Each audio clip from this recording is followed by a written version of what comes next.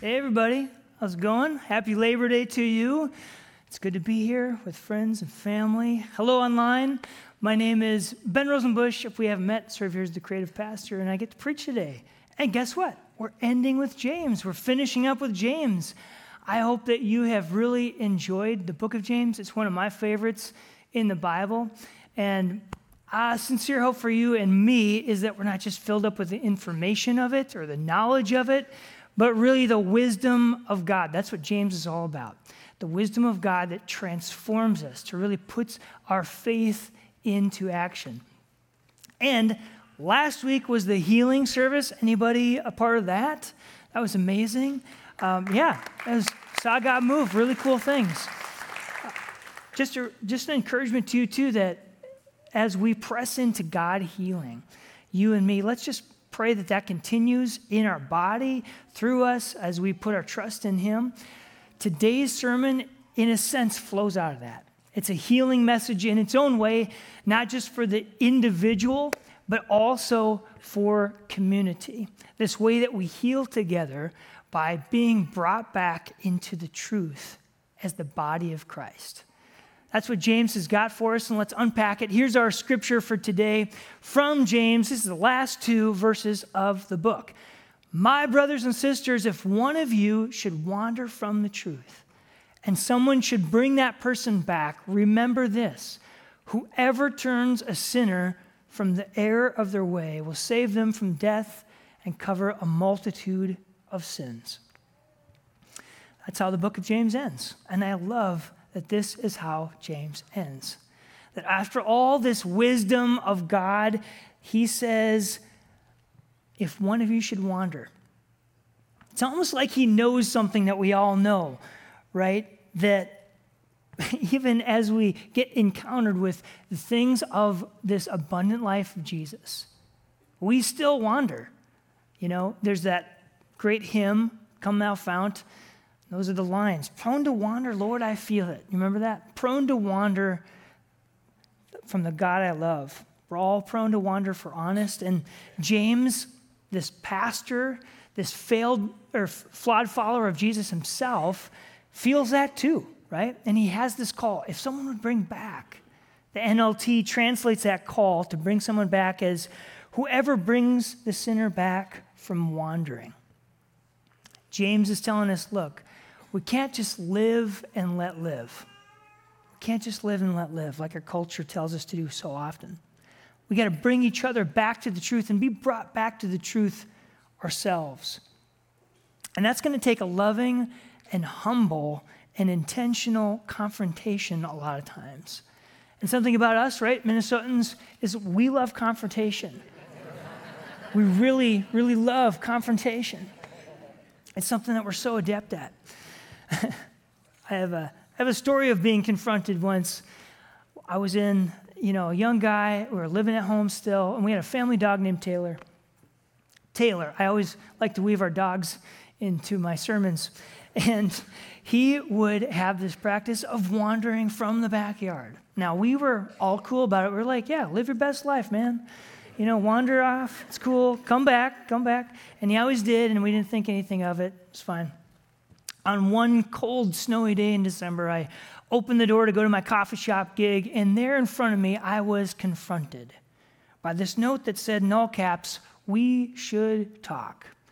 That note was connected to a shovel, and in that shovel was a mound of dog craps piled high. I was confronted, right? And it was a Minnesotan confrontation because, I actually didn't talk to this person. We should talk. We never actually talked. It was just the shovel was doing the talking. And we got the message loud and clear. Taylor, you can't wander anymore. We got a leash for him. We should have probably, thought the yard is so clean. Man, this dog cleans up after himself. That's not the truth.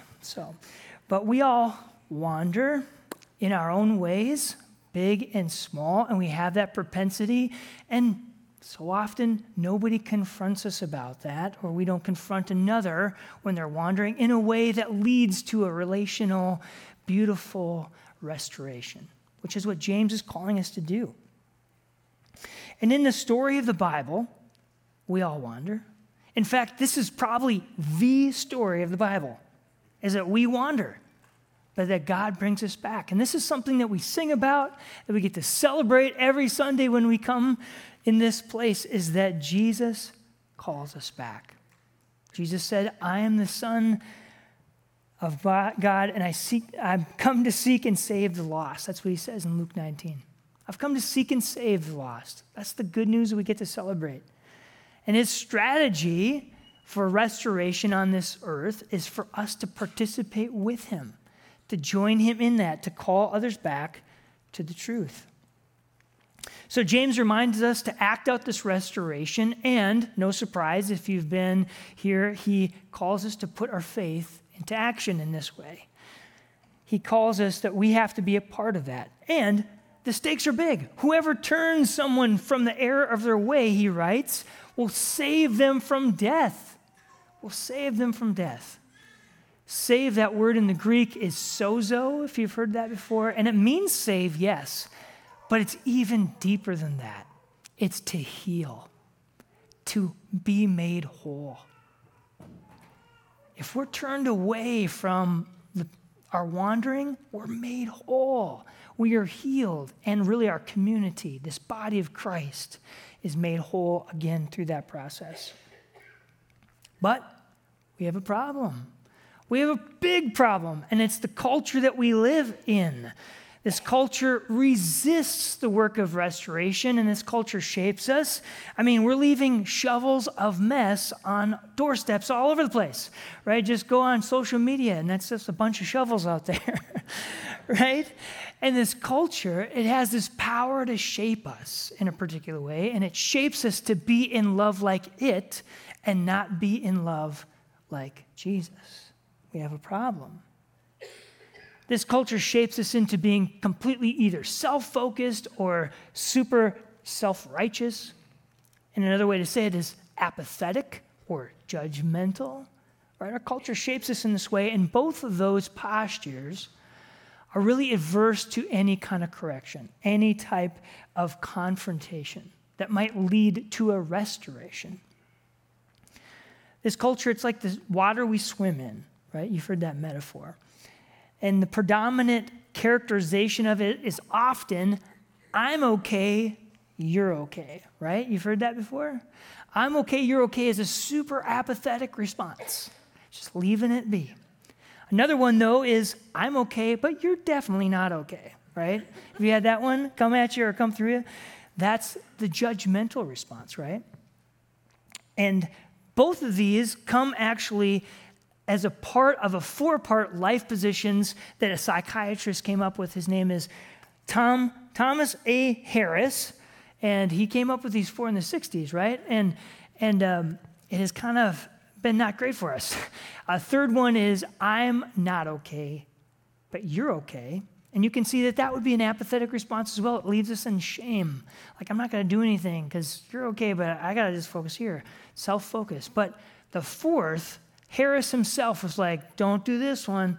I'm not okay, you're not okay. He saw that as the most grievous, the most harmful for us.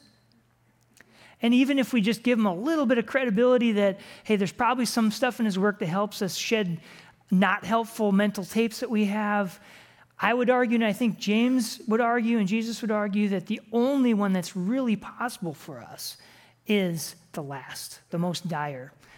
Tim Keller says it like this: we're all sinners, we're all lost. Nobody's got the right to look down on anybody else. We're all in trouble.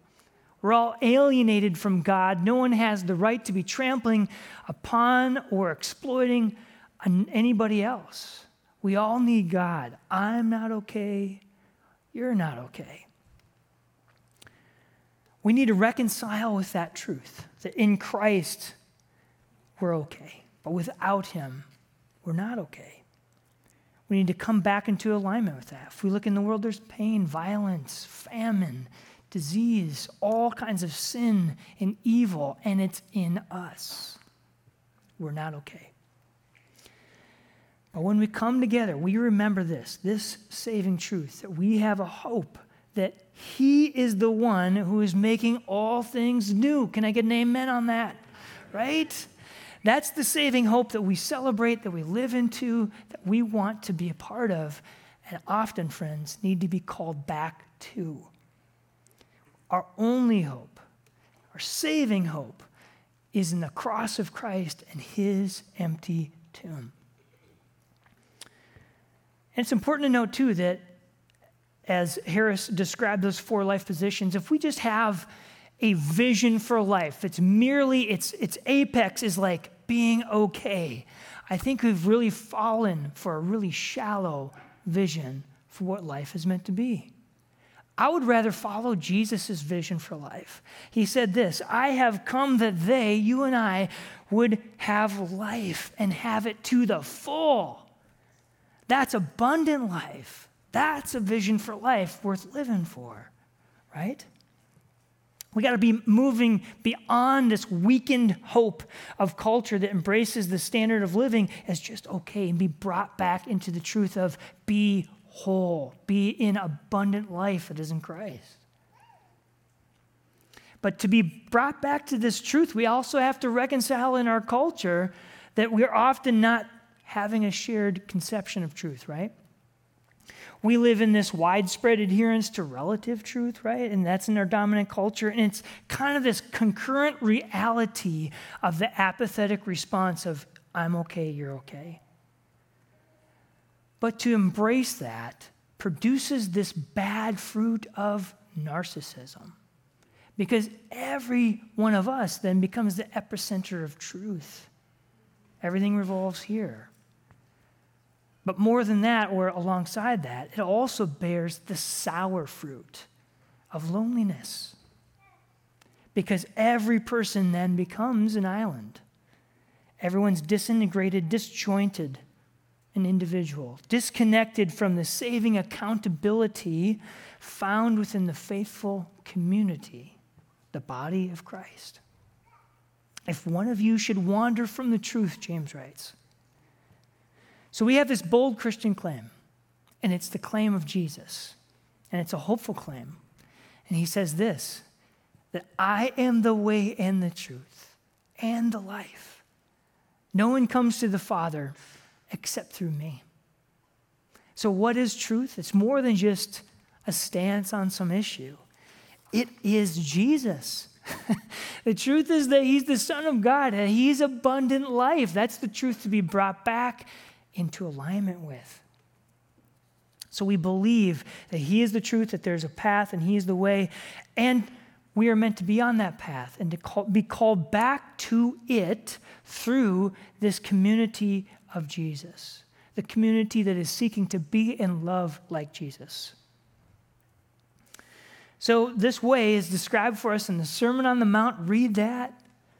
It's described for us all through James. Read and reread James.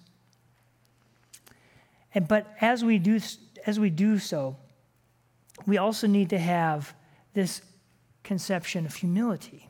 That yes, we can affirm this is the truth, this is the path, but also know that as Christians, we can affirm there's absolute truth, but as humans, we can't see the truth absolutely all the time, right? We have to realize that we can't stand that, yes, there's absolute truth, and I know everything what it is. We are growing. We are learning. We are in a humble posture. Yes, the truth is Jesus, and may my life continually be more aligned to who he is. Take the humble posture there. So a spirit of apathy does not bring somebody back to the truth. I'm okay, you're okay. Just doesn't work. A spirit of judgment doesn't bring somebody back to the truth. I'm okay, you're definitely not okay. That doesn't work. But there's another way that does bring another to the truth and ourselves to the truth. And it's modeled in this parable that Jesus shared with us. Now, the tax collectors and sinners were all gathering around to hear Jesus. But the Pharisees and the teachers of the law muttered, "This man welcomes sinners and eats with them." Then Jesus told them this parable. Suppose one of you has 100 sheep and loses one of them.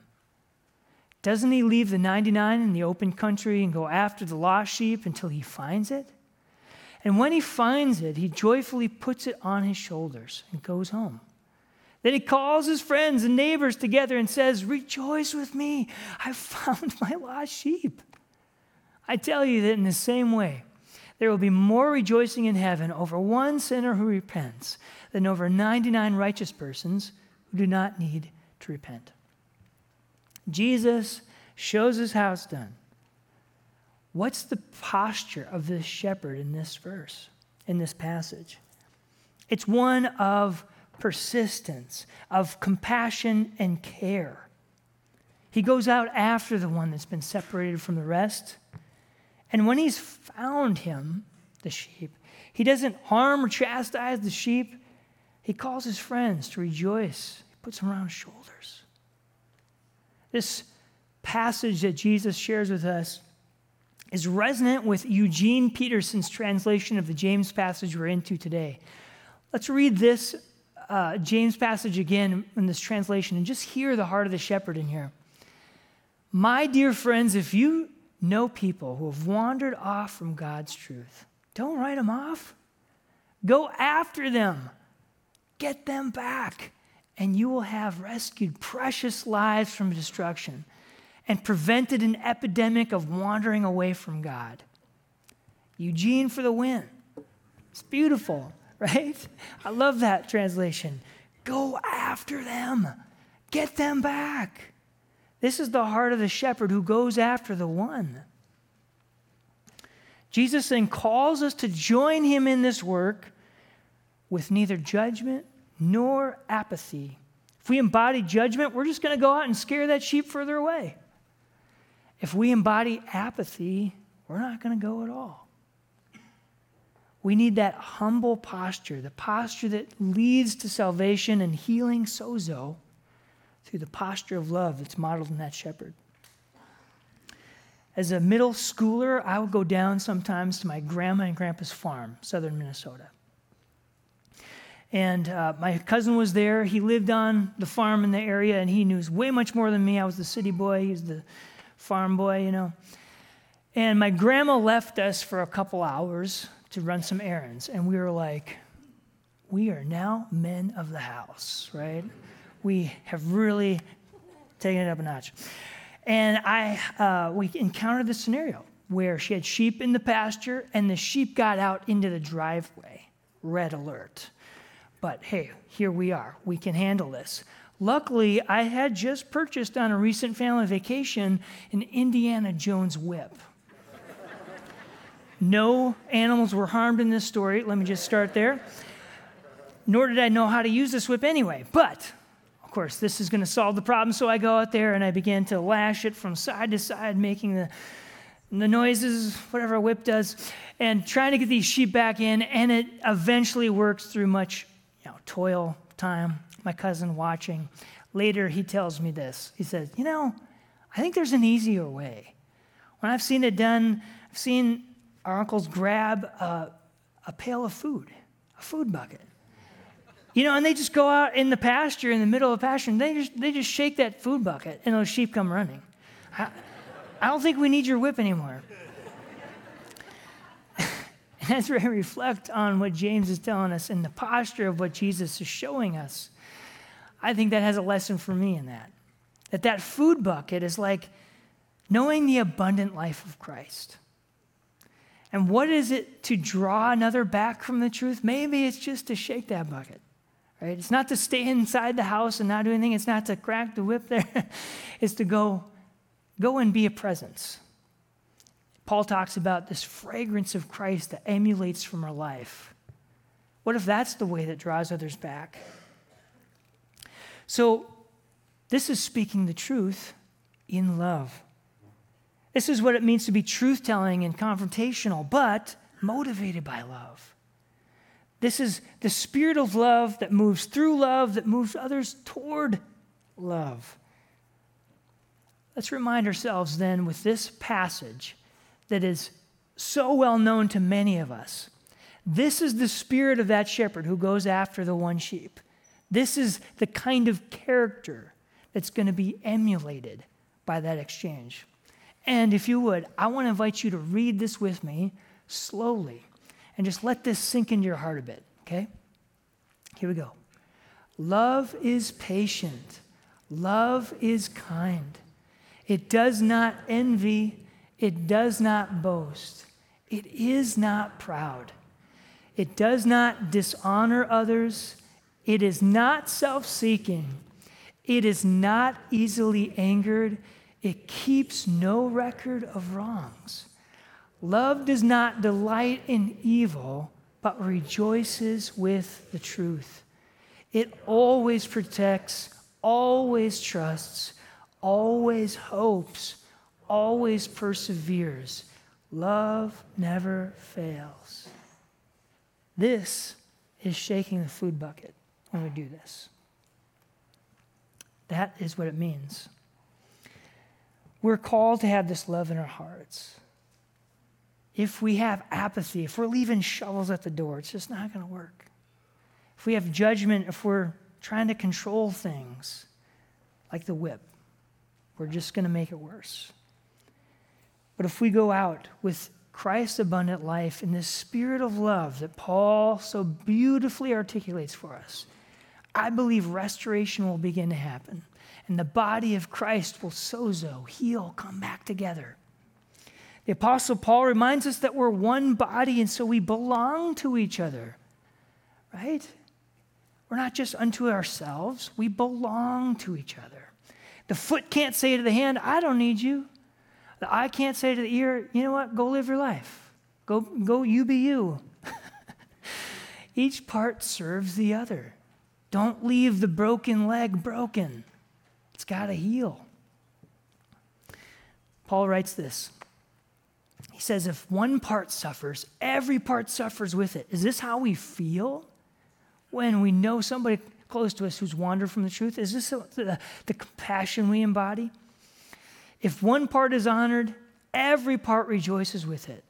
Now you are the body of Christ, and each one of you is a part of it. That's the vision that we're called to restore. We're a community of Christ. So if we live this, no apathy or judgment, only love will lead us back to this truth, this realization and restoration. In fact, we are our brothers and our sisters' keepers. That's the truth. And if we begin to heal like this, it's going to show up in this way. Husband and wife coming back together.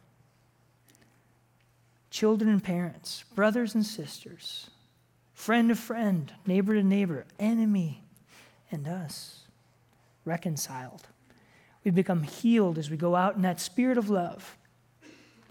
So the question comes, and it comes to me too, and I'm humble with this. Are we bringing someone back? Are you bringing someone back? Do you struggle with this? I'm going to answer yes. I struggle with this. Maybe you do too. Do you fight the I'm okay, you're okay mindset that kind of withers and immobilizes your witness? Do you struggle with the I'm okay, you're definitely not okay spirit of judgment that just pushes people further away? Or are you rather embracing the reality that none of us are okay? We all wander. We all need a Savior. We need to be put back to the body, the communal self that is found in the Trinity of God, participating there. We are meant to call each other back to the truth that saves, that heals through the Spirit of love. Maybe even a harder question, though, for us is, are we allowing somebody to bring us back? Right? Are we allowing another voice of a follower of Jesus to bring us when we've wandered from the truth? What if we lived into a sozo-type community? What if we were a being healed, being made whole community together? What if we went after the lost sheep in love? And what if we let somebody come after us when we are that sheep?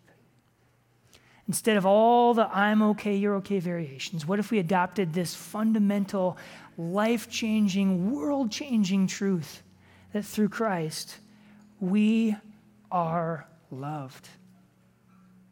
And that love's not going to keep us the same.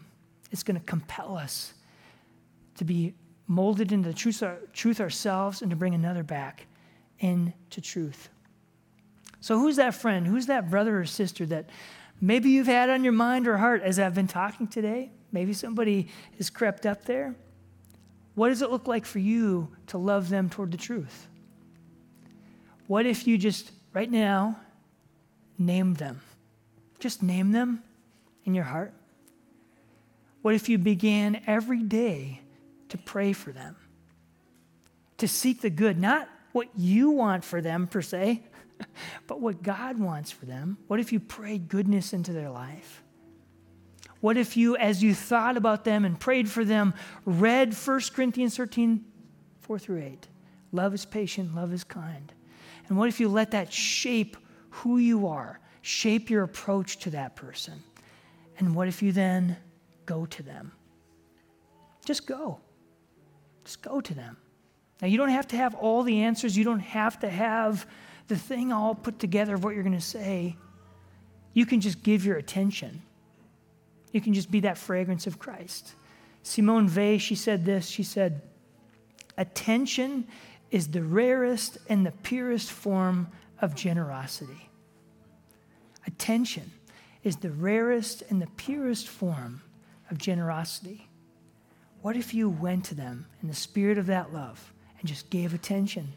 You know how powerful that is? You might be the person that brings them back into the life-saving truth of abundant life in Christ. Don't let apathy stop you. I'm speaking to myself. Don't let judgment lead you. Go out in love. Win others to the truth. Go like Christ has sent after us. We come to this table. The one who went after the lost sheep, each one of us. He was not apathetic. He took up the cross. He was not judgmental. Mercy triumphs over judgment. He came, and we celebrate that today, that his body and his blood are for us and give us a new vision for life that's not just okay, a vision for life that's life to the full.